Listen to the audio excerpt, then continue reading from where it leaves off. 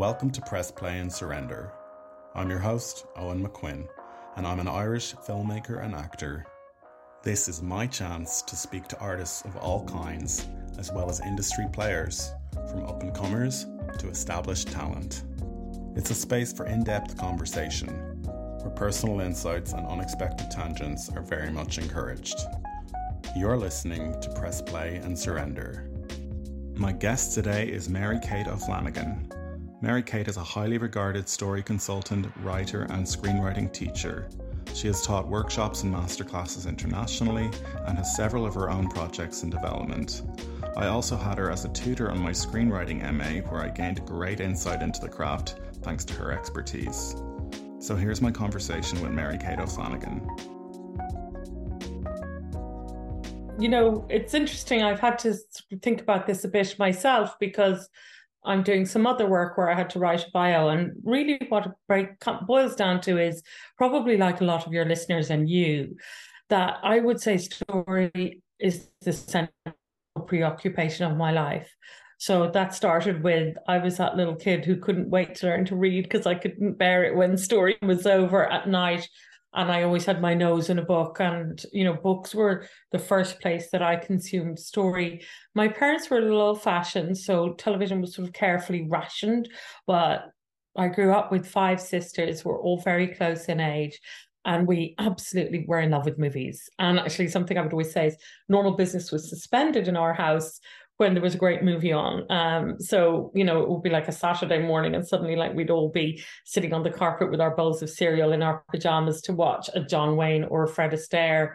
That would have been my father's influence. And my mother loved all those Ealing comedies. So things like The Man in the White Suit or Whiskey Galore, The Lady Killers, things like that. You know, she loved all those old-fashioned English, but really, you know, well-crafted movies.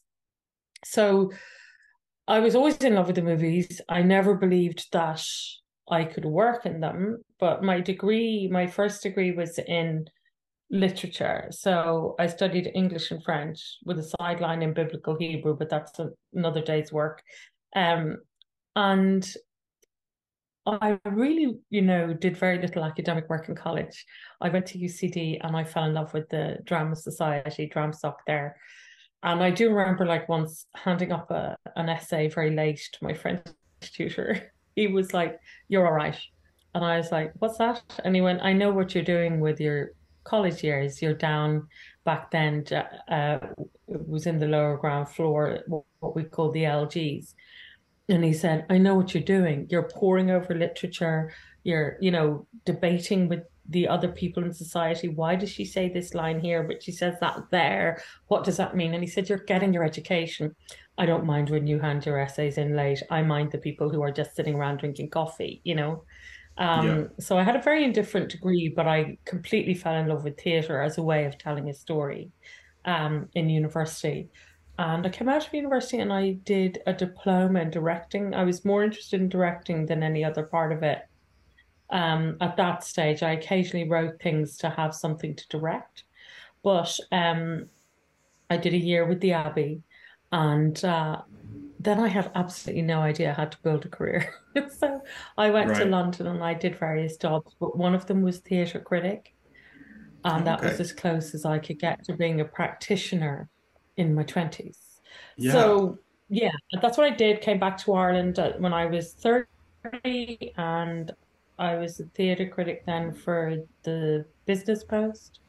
But like a lot of critics, I really wanted to be involved. And what happened then was, like, as a theatre critic, I also got to cover books and film. And I'd always remained an intense fan of cinema. So I would have always read Empire, Premiere, Sight and Sound. Those were kind of the 3 that were my Bible. Plus, I would have read reviews anywhere else. Time Out always had fantastic film reviews, even if they were just short, you know. So I was, you know, qualified as much as anybody without a degree could be to be a film critic. Yeah. And then what happened was one of my 5 sisters was working in film and television, and Paddy Brannock is a great Irish filmmaker, said to me, she was working with him, and he said to me, would you look at a script we're reading and tell us what you think is wrong with it before we make it, instead of telling the world what's wrong with it after we make it, which Yeah, is a yeah. very witty way of putting it. And I was like, oh, I would love to. Because like all critics, I really, well, I shouldn't speak for all critics, like many critics, I really wanted to be a part of the creative process. But I learned then that actually it's a very different set of skills. And it's not easy to tell when you're looking at something on the page. And I think I'm quoting somebody else, and I don't remember who I'm quoting, but I think it might be Neil Gaiman, who says most people can tell you that it's not working. A lot of people can tell you why it's not working, but very few people can tell you how to make it better, right? Right. Um, so I was one of those people who could say, here's what it's not working, and I could have opinion about why it wasn't working, but it wasn't 20 years ago very informed opinion. But I got lucky in that I got to go and train. I wrote something myself that got funded by what was then called the Irish Film Board. Now it's called Screen Ireland. Yeah. But I also got to go and train in story in a now defunct program that was called North by Northwest. This is a very long answer. Okay. No, it's fine. It's interesting. It was a I'd love to hear. pan-European, it was a pan-European training program, and it trained both writers and story editors. And it was 6 months over a year, but we would go and do an intensive week and then go away and do work and then come back and do another week. And everybody in a subgroup would read each other's work, and then we'd spend a day workshopping. Okay, what's working, what's not. And it was a great chance. But we were guided by the professors of screenwriting at the University of Southern California. So the program was organized around the breaks in their academic year. And they were just a font of knowledge. And those men and one woman were absolute gurus. And I just wanted to know everything they knew. So a couple of years later, I had the opportunity to go back and train with them as a trainee tutor. So I jumped at that chance, and I did the program again twice, learning their methods. And the following year, I got a bursary from Screen Training Ireland, which is now called Screen Skills Ireland.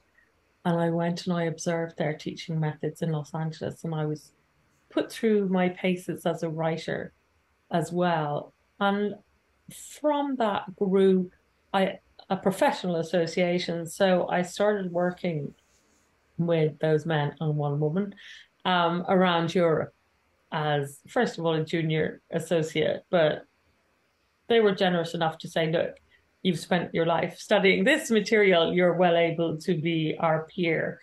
So that would be like the last 18 years I've spent giving workshops, and not only with them, but sometimes by myself, sometimes with my sister Rachel, who's also a story editor. So that's it in a nutshell. Yeah, no, it's really interesting. I mean, do you find this rewarding then to see people learn and to grasp new concepts and to understand and illuminate story structure? Do you find that rewarding? It's just so rewarding. And I never forget, like, those first lectures with those people. And there was also a woman called Babette Buster that I should give a shout out to, who used to come to Ireland, and she was giving us all training 20 years ago. And she trained a lot of the people who are, very successful in the Irish film industry now. What they taught me was so new and exciting. And now, because I've been thinking about it almost nonstop for 18 years, I have to stop and remind myself this is new to other people.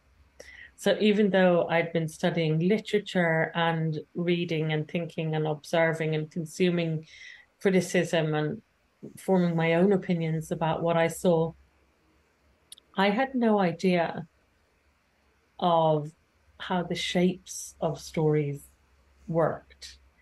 And, I had an interesting experience a few years ago. My sister Rachel and I were brought in to tutor on a residential program in Wales.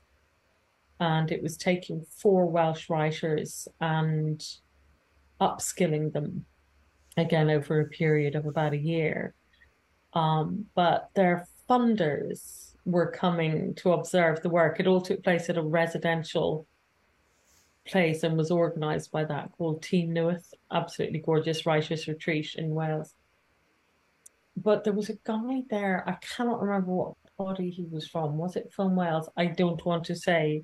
But in the break, he said, I spent 3 years at film school in London, and I understand from listening to Rachel and you in 3 hours this morning, I've got a better understanding of the function of the three-act structure Right. than 3 years in film school gave me. So seeing people going, bing, I got it now, that's amazing. Being able to see people do that. The part that, is not as satisfying is that very often the way that programs are structured, there's limited funds. So you have to go, here's how it is, here's how it applies to your project, off you go and do it.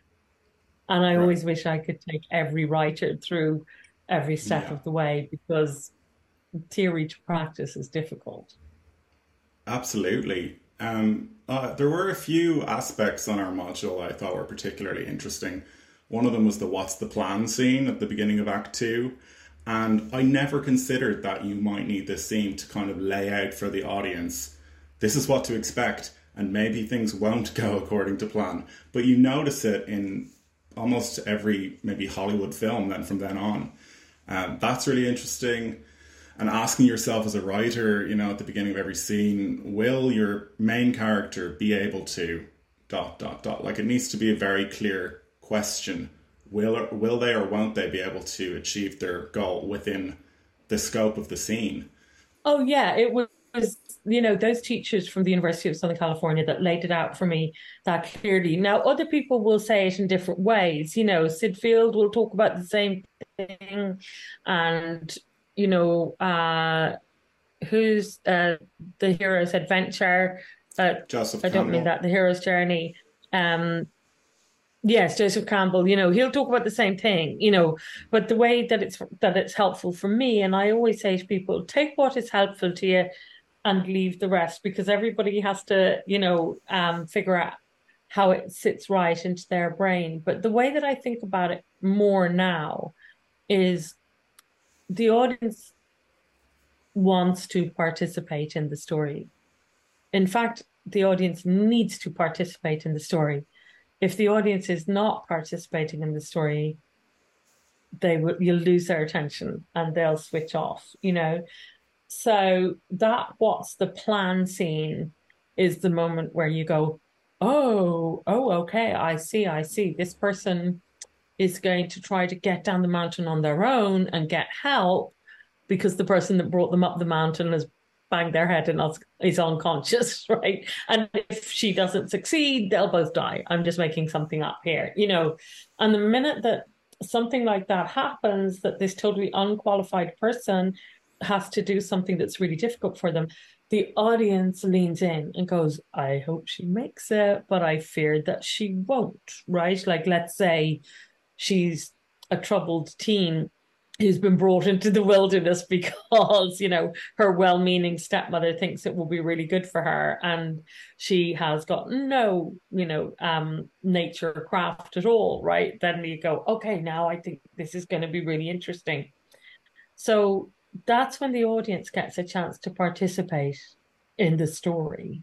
And then what you're talking about, I'm so glad you retained it, is that you break that down so that in each scene, so you might be going, she can't get to the bottom of the mountain to get help in this scene, but what she's trying to do in this scene is ford the stream that snow has melted, and the thing that was really easy to walk across on the way up is now a torrent of water that's threatening to sweep her away. Then you go, okay, at the level of the scene, now I'm interested in that. And I had no idea. I mean, obviously, we all know this on a subconscious level because we've listened to and written in some cases and heard and told and consumed so many stories on the screen or on the page since we were babies.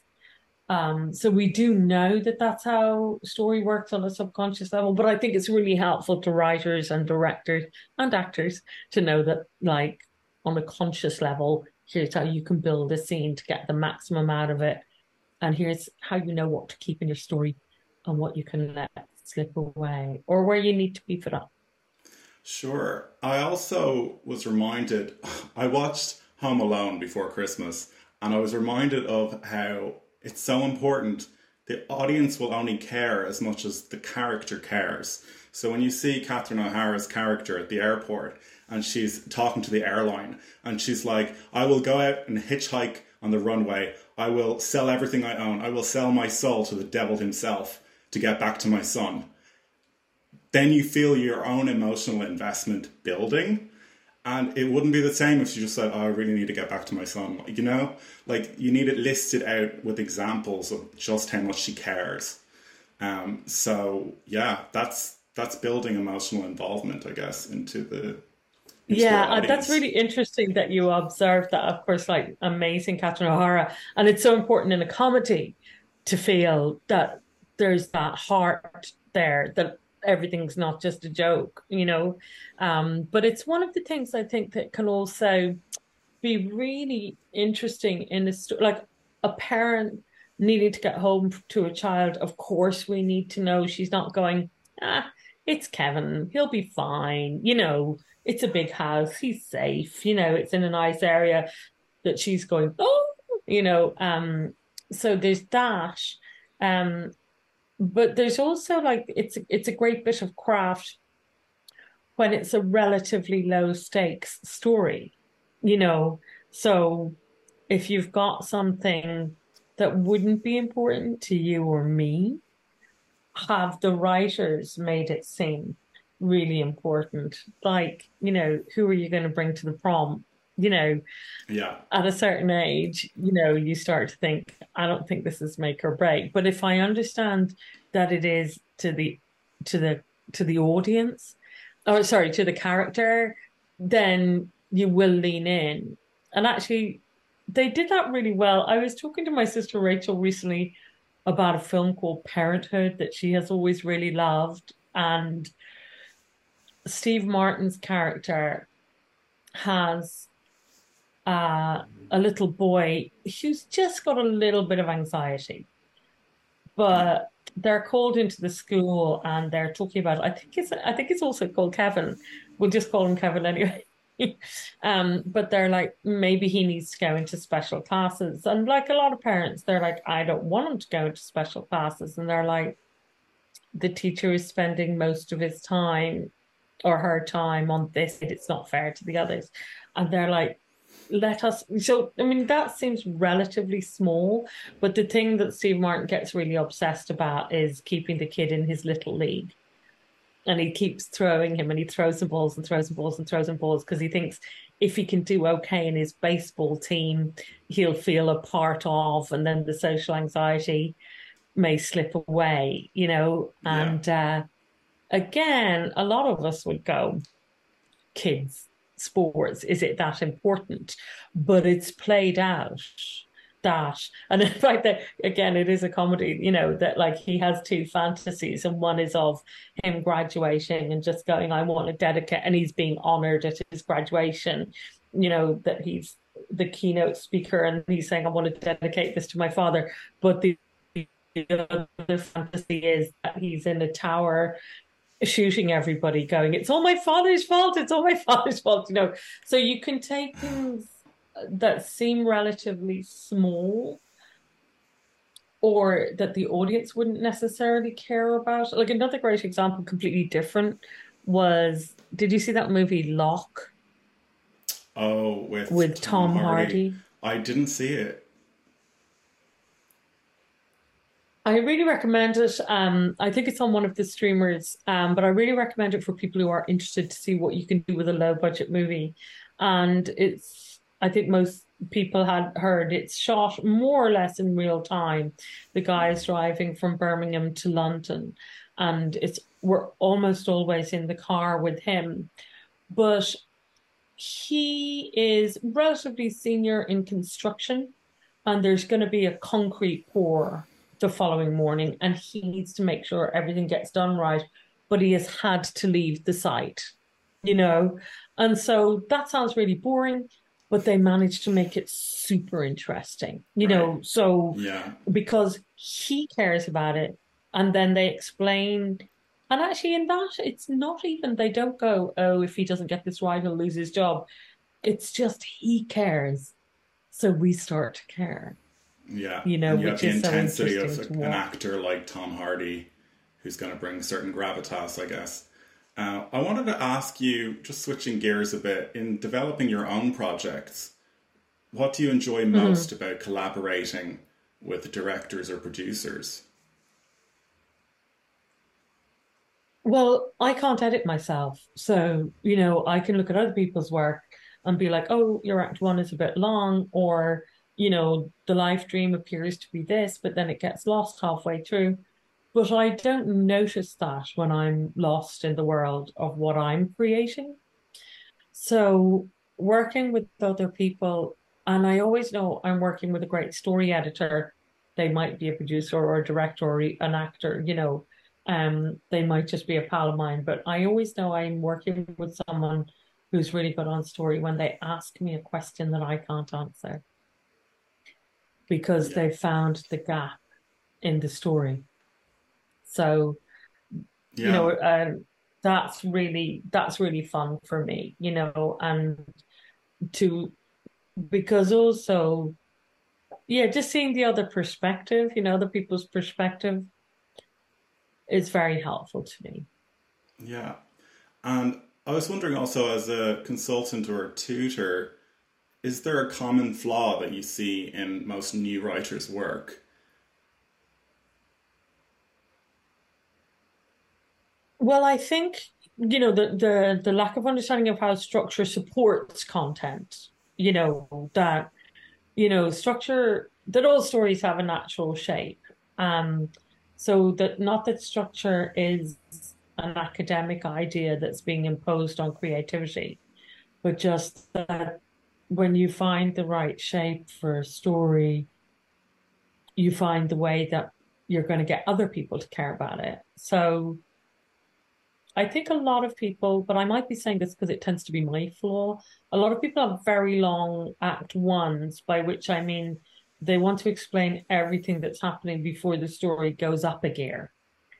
And the more that I watch with an informed eye, the more I go, we don't need to know very much at all before the story can kick up a gear, and we can be feeding out backstory more than halfway through the film, So Adam and Paul, one of my favorite Irish films, is a great example of that, that we get to the what's the plan scene. One of them literally says to the other one, what's the plan?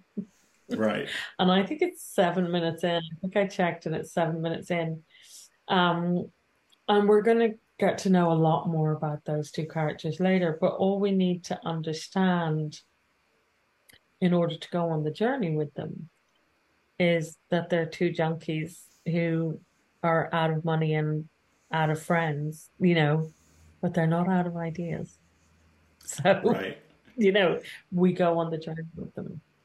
And correct me if I'm wrong, but am I right in thinking the midpoint is the moment when the protagonist can no longer operate in the way that they had been and must adopt a new behavior?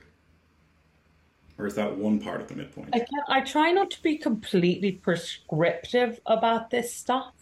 But I think the way that I think about it is that it is important to acknowledge, and this is just the truth about human beings and not about story, is that humans are very reluctant to change. So Yeah. when you see somebody going, my circumstances have shifted. So the way I think about story is you've got someone in their normal life. So that's their status quo, and their status quo is interrupted. And now they're faced with either an unbearable threat or an unmissable opportunity. So they formulate a plan, and that's our what's the plan scene, usually 25 minutes in. But when you or I, or Rick from Casablanca, or Ryan from Gravity, or Shrek decides, okay, I'm confronted with something, I've got an issue here that I need to address. The way that we will usually try to deal with that is the way in which we have solved all our problems hitherto. But stories only have depth if the character's forced to change. But yes, I rarely see that change happening before the midpoint. I don't define the midpoint as that, but what I see is what I think of as the first unplanned shift in the character's strategies happens around the midpoint. Sometimes it causes the midpoint, sometimes it comes in the immediate aftermath of the midpoint, but it's in and around there. So yes, you are right in saying, and I'm just always saying to writers, like, don't have them change too soon, because then they're available for change they want to change, and that's not as interesting as watching somebody being forced to change. Does that make Right. sense? It does, yeah. And could you think of like a couple of examples of great midpoints? And I remember you showed us Michael Clayton as part of the course, and you were kind of analysing it throughout. Are there one or two examples of a great midpoint for you? Oh, I mean, again, Irish filmmaker, but African story. So Hotel Rwanda, co-written and directed by Terry George. And that's an amazing midpoint. So if you watch Hotel Rwanda, if you've never seen it, I really warmly recommend it. And if you have seen it, watch it again, not least because it's a it's a difficult film to watch, but it's got a very uplifting ending. So it's not that bitter of a pill to swallow. But we start with Paul Rusesabagina. He's a very reluctant hero. He says at the beginning, his wife is like, why don't you use your connections from being a manager at a swanky hotel to help our neighbor who's been arrested, almost certainly unfairly?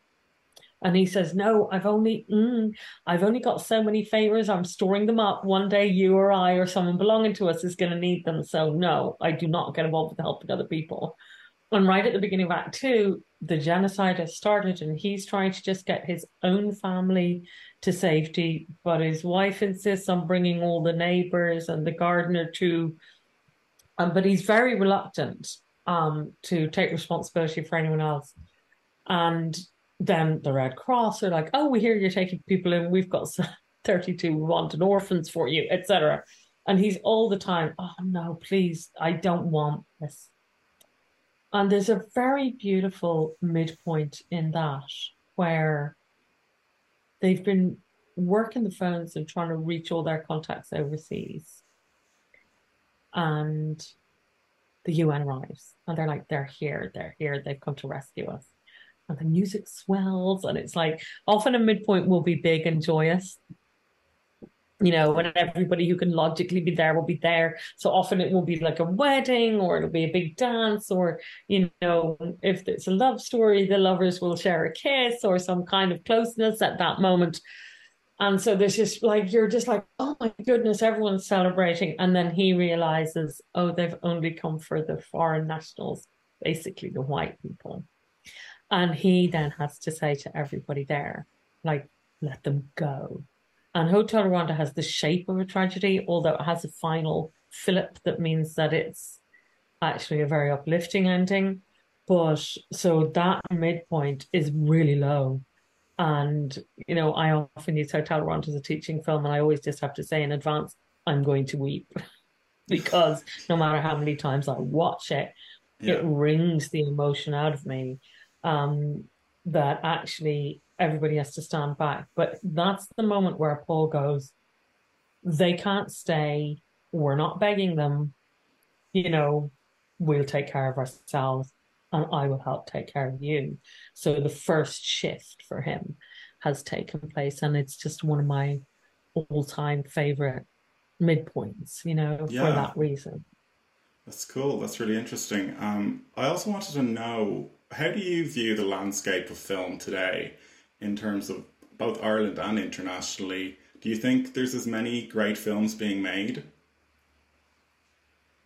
I think it's impossible to say, because I was like always mad about movies. My father got me a massive coffee table book. I think it was Christmas I was 17 or 18, which was the RKO story. And I always loved all those like Cary Grant, Catherine Hepburn kind of comedy of manners, and I was RKO in a lot of those. And I grew up and my mother disapproved of how obsessed with film my sisters and I were and refused to get a VCR. So we would just like look up in the listings what movie is on. And it was actually great because you would watch something from the 1920s because you didn't have a lot of or 30s or 40s because you wouldn't have a great breadth of choice. So I was always like, how come they made only brilliant films back in the 30s and 40s and 50s? And then when I got the RKO story, I was like, oh no, it's just that we only still watch the 10 a year that were brilliant because there would be 90 in a year that you never Right. heard of, and they're only of interest to film historians, really.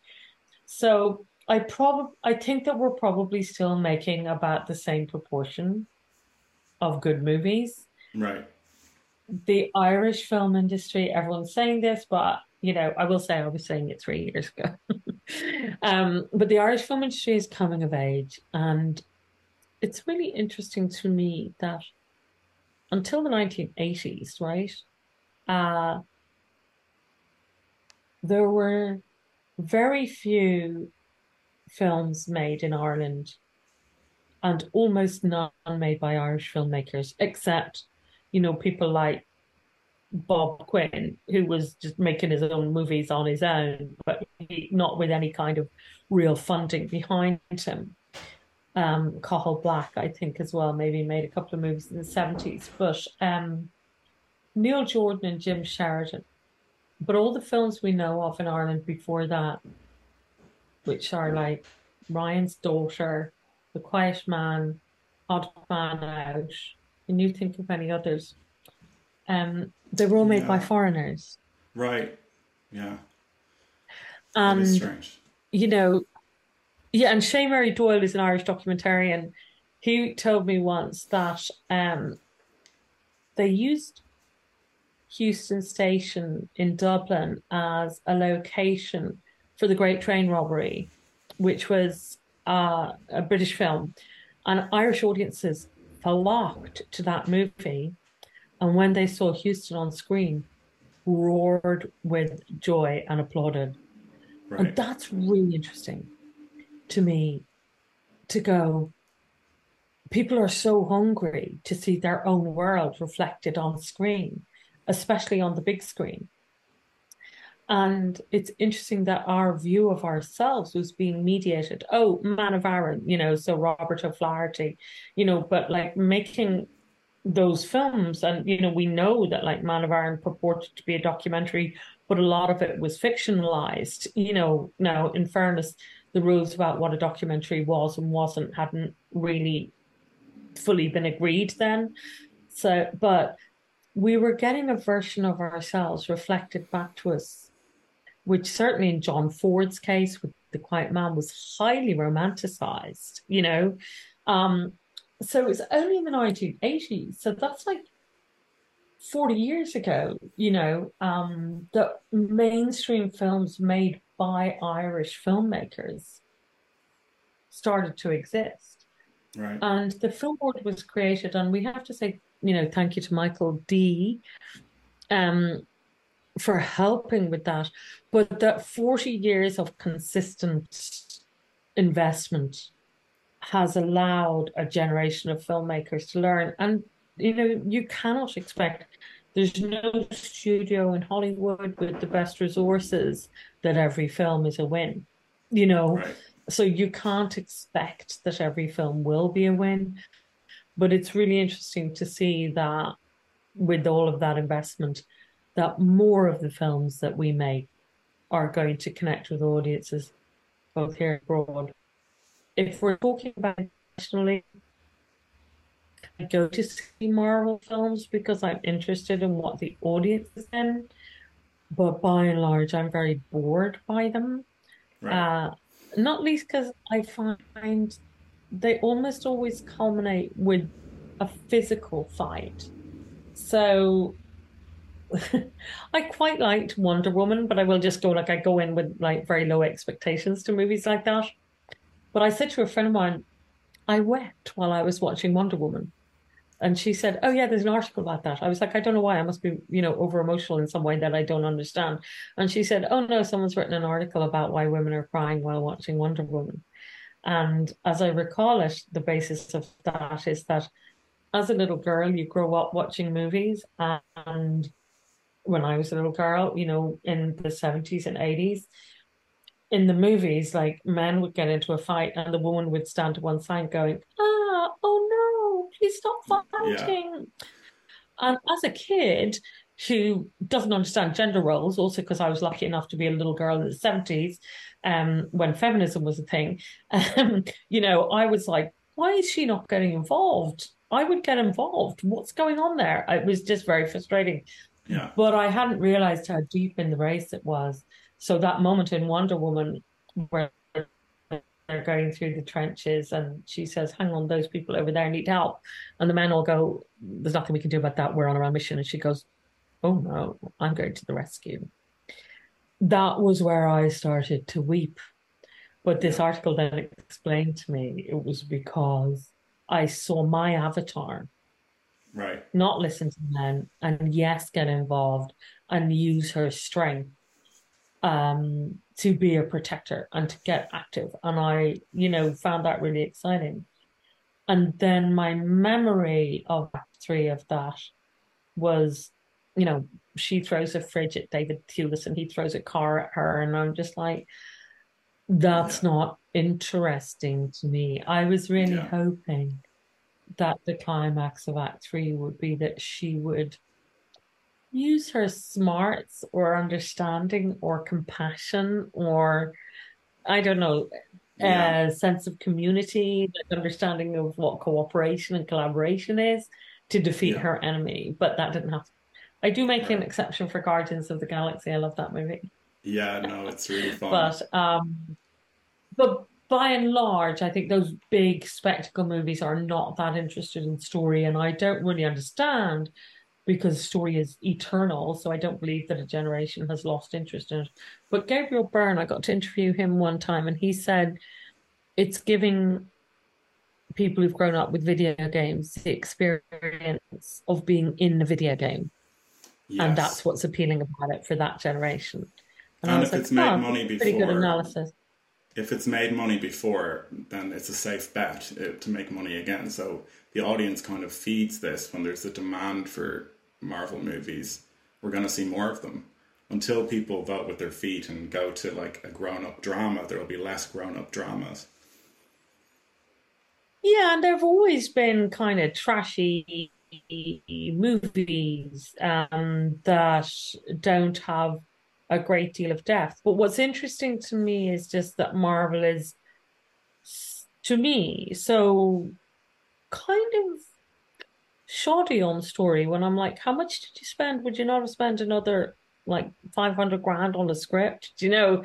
But as you say, their audiences are not really demanding that. So, and that's okay. Like everybody likes different things. Do you know what I rewatched again? I'd really encourage people to rewatch it recently, and I found the TV edit of it. Steven Spielberg's movie Duel. Oh, So it was okay. a TV movie in the States, and because it was so good, they shot a bit more footage and released it as a 90-minute cinema movie here in Europe. It's so good. Isn't that And his it's debut, almost, directorial debut? I think he maybe had done some like an hour-long TV before, but yeah, Right. generally it's seen as his feature directorial debut, but it was a made-for-TV movie. He just was so good that they repackaged it as a cinema release here. But it's really action driven. If you remember, it's a guy on a motorway who overtakes a truck driver and then gets into a whole thing with him. And if you think that can't be plausibly sustained for an hour, watch the movie. And not only do they sustain that tension, but they ratchet it up. But I just noticed like it's almost all action driven, but right at the beginning, he's listening to some comedy on the radio. And the comedy is about a man supposedly speaking to a census taker on the phone saying, I don't know if I'm the head of the household because my wife is the primary breadwinner and I stay at home. And then he starts going, well, sometimes I wear a dress, and sometimes and it's in 1970s and it's like, it's about that male anxiety of, I don't know what I am if I'm not the provider. Yeah. And he just does that really subtly, but then you really understand everything that's driving what comes next, that it's like this masculinity in crisis needing to assert itself. It's so interesting, but apart from that, it's just a roller coaster ride. I've really loved rewatching it. It's interesting to me that Marvel doesn't even. The Fabelmans, did you see it? I haven't seen it. No, it's really interesting. I was in Hollywood when it was actually in the cinemas, and I couldn't find anyone to go with me. I was so surprised. Did you enjoy it? Yeah, I mean, obviously it's a really personal story for him. It's basically his life, based on his life. And there's a really great cameo at the end from David Lynch as a film director, and an amazing kind of stroke of genius in the final shot, which was kind of just caught me by surprise. I really recommend it. And Michelle Williams was great in it as well. So yeah, it's beautifully done, obviously. Well, I have never seen her in a film that I don't love, I think When Lucy is one of my favorite films made by the Oregonian filmmaker Kelly Reichardt. So yeah. I could watch anything if Michelle Williams is in it. Yeah. Listen, Mary Kate, thank you so much for being on the show today. It was absolutely It's been my pleasure. Lovely to talk to you. And I think this will be fascinating for my listeners to really learn from someone who has this expertise and this insight. So I really appreciate you taking the time. Oh, it's my pleasure. So that was my conversation with Mary Kate O'Flanagan. It was a privilege to get to talk to her again and to get to hear some of her insights. If you ever get the chance to attend one of her courses or masterclasses, you won't regret it. This has been Press Play and Surrender. Thank you for listening. Please consider subscribing wherever you find your podcasts.